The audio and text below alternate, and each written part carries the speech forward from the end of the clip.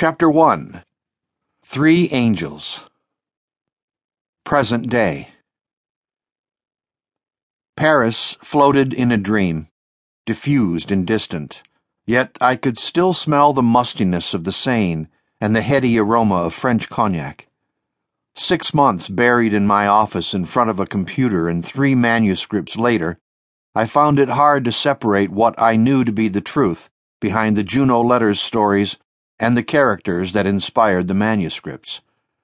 I fought with my publisher to keep the stories as real as I could, but I was losing the battle. "It's supposed to be a fictional account," he would say time and time again. "The stories are too complicated. You have to simplify."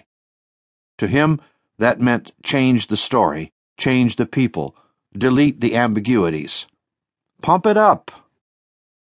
I dumped my publisher. "You did what?" I could only imagine the look on Angus MacDonough's face as he sat back in his massive leather desk chair, listening on the phone to me complain.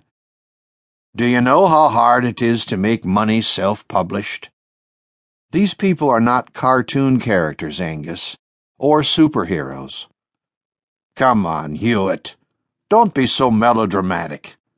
Look, I get the character authenticity thing, I really do. But on a practical side, you need their resources to push those books out. We made a lot of publicity for you, but that will die just as fast. Face it, you're old news, pal. That's how the news business works."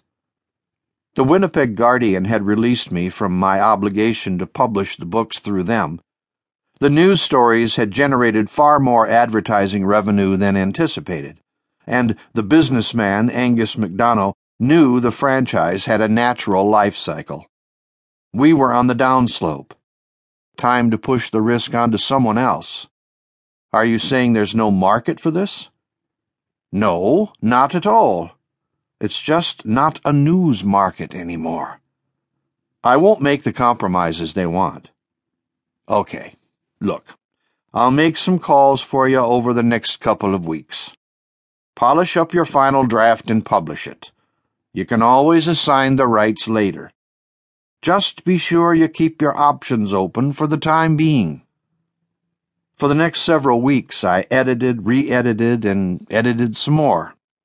The words eventually began to blur together, so I decided to publish. I could always upgrade revised versions if I needed to. The day I finally uploaded books 1 through 3 of the Juno Letters to Amazon was the most exciting day of my writing career. The worst was the next day. I sat at the Oli Club drinking coffee, checking the sales reports at Amazon every few minutes. Nothing. Maybe I had been a little rash. With little else to do, I went home and began to browse through my notes looking for my next project. Research is one of those soothing tasks that tends to open doors to new ideas. The publicity surrounding the Juno Letters yielded a small library of email. Often, the information came from relatives who told the personal stories of their loved ones, especially the daughters and nieces of servicemen. Something about the story of Marianne resonated with the women who had been entrusted with these memories, and they were willing to share them. Months before, I received an interesting email I had filed away for a time like this. "I escaped Berlin in December 1938 after the Kristallnacht riots, the night of broken glass. My parents packed a bag and told me I would visit friends until the trouble stopped. We were Jewish, but my father worked for a man who was Catholic. He told the authorities I was his daughter. He took me to Switzerland, and I never saw my parents again." More than 10,000 Jewish children legally emigrated from Germany to countries that eventually became its enemies, in what historians later called the Kindertransport. The German government closed its borders after the invasion of Poland, but people continued to smuggle children out of occupied Europe in any way they could.